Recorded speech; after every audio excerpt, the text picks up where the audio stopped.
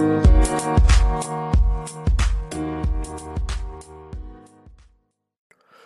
is up, guys? Welcome to another edition of the Market Marauder Show. Beat the market one trade at a time. Hope everybody's having a great week out there. In this episode, I'm going to be talking about the supply chain. So, there is a supply chain crisis. There are a lot of companies that are trying to combat it, trying to make things better and smoother in the supply chain.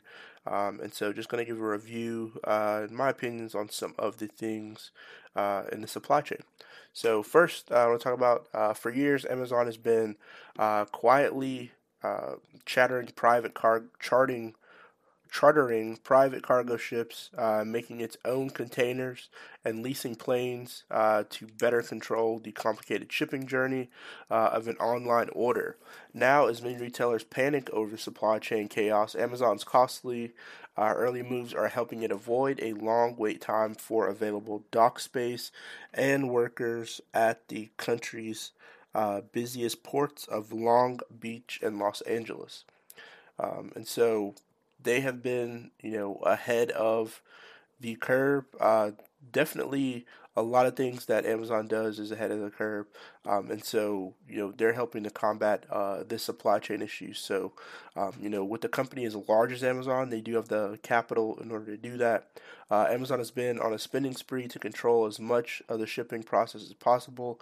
It spent more than $61 billion on shipping in 2020, up from just under $38 billion in 2019. Now Amazon is shipping 72% of its own packages from less than 47% in 2019. It's even taking control at the first step of the shipping journey by making its own 53-foot cargo container in China. Containers are in short supply, with long wait times and prices surging from less than $2,000 before the pandemic to $20,000 today. And so, Amazon definitely is way ahead of the curve, which will definitely help them moving forward. So, there are a lot of companies struggling with this. For some of the highest margin goods, Amazon is avoiding ports altogether by reportedly leasing at least 10 long haul planes that can get smaller amounts of cargo directly from China to the U.S. much faster. One of the converted Boeing 777 planes can carry 220,000 pounds of cargo, according to the capacity estimate by Ocean Audit. The small 1,000 container freight being chartered by Amazon and others can hold 180 times that, with the biggest cargo ships carrying more than 3,600 times what planes can hold.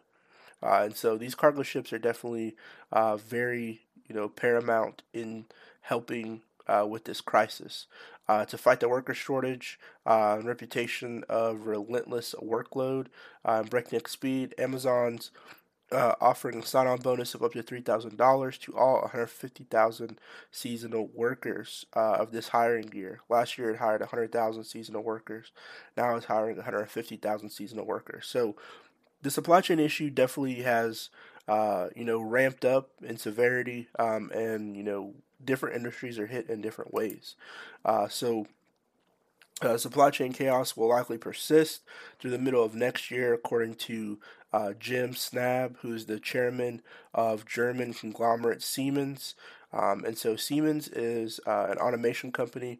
They make a lot of different devices for the automation industry. And so with them being one of the largest automation, components and factories being built all the time, it's definitely important to listen to the words of someone who is basically over the company.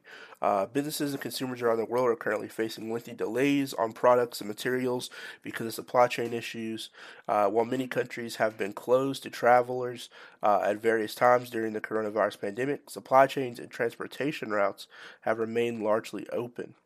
The pandemic has resulted in more people working remotely and investing in their homes.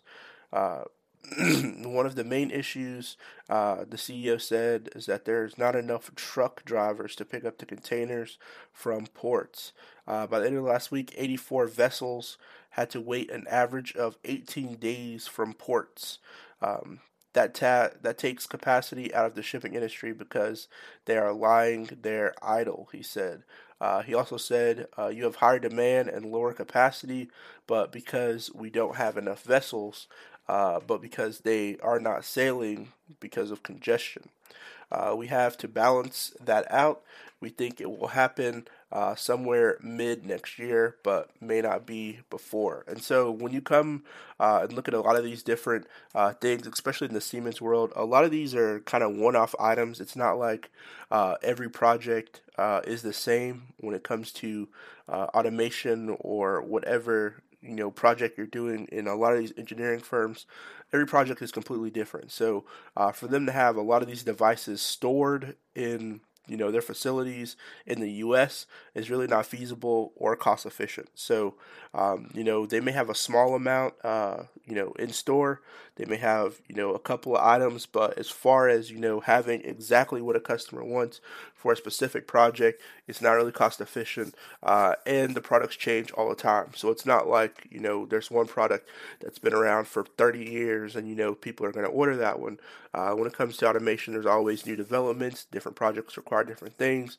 There are multiple companies, so Siemens is not the only company that makes devices like these. So there's a lot of different things that are being juggled with the supply chain issue, which is causing a delay on a lot of different things in this industry.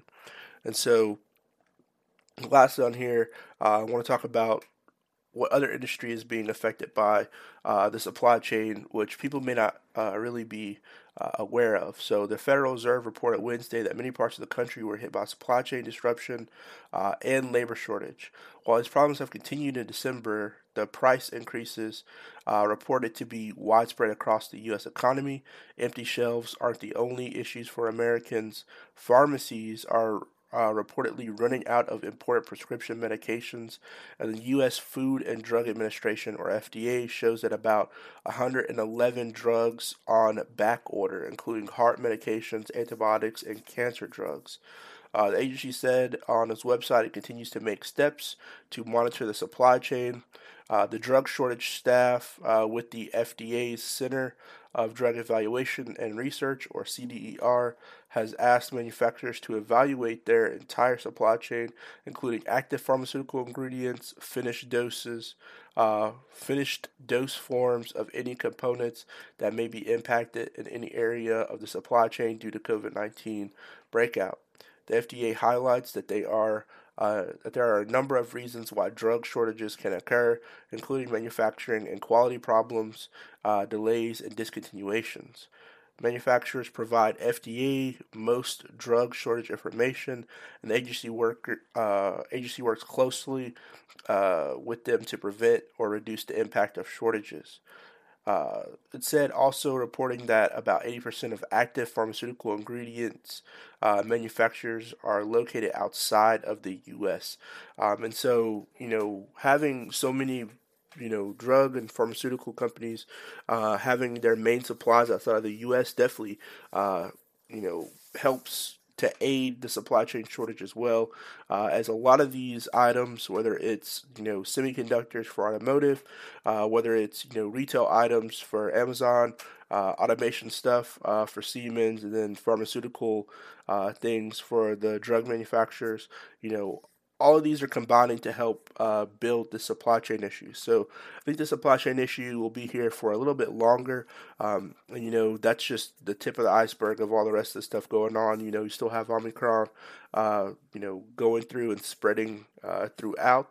But the supply chain issue, I think is a lot bigger than some people realize. I think they just think it's, one sector, or it may be a one-off thing, but it seems like there's a combination of sectors that are being hit equally as hard when it comes to the supply chain issue. So look at companies like Amazon, which, are being proactive to help combat the situation.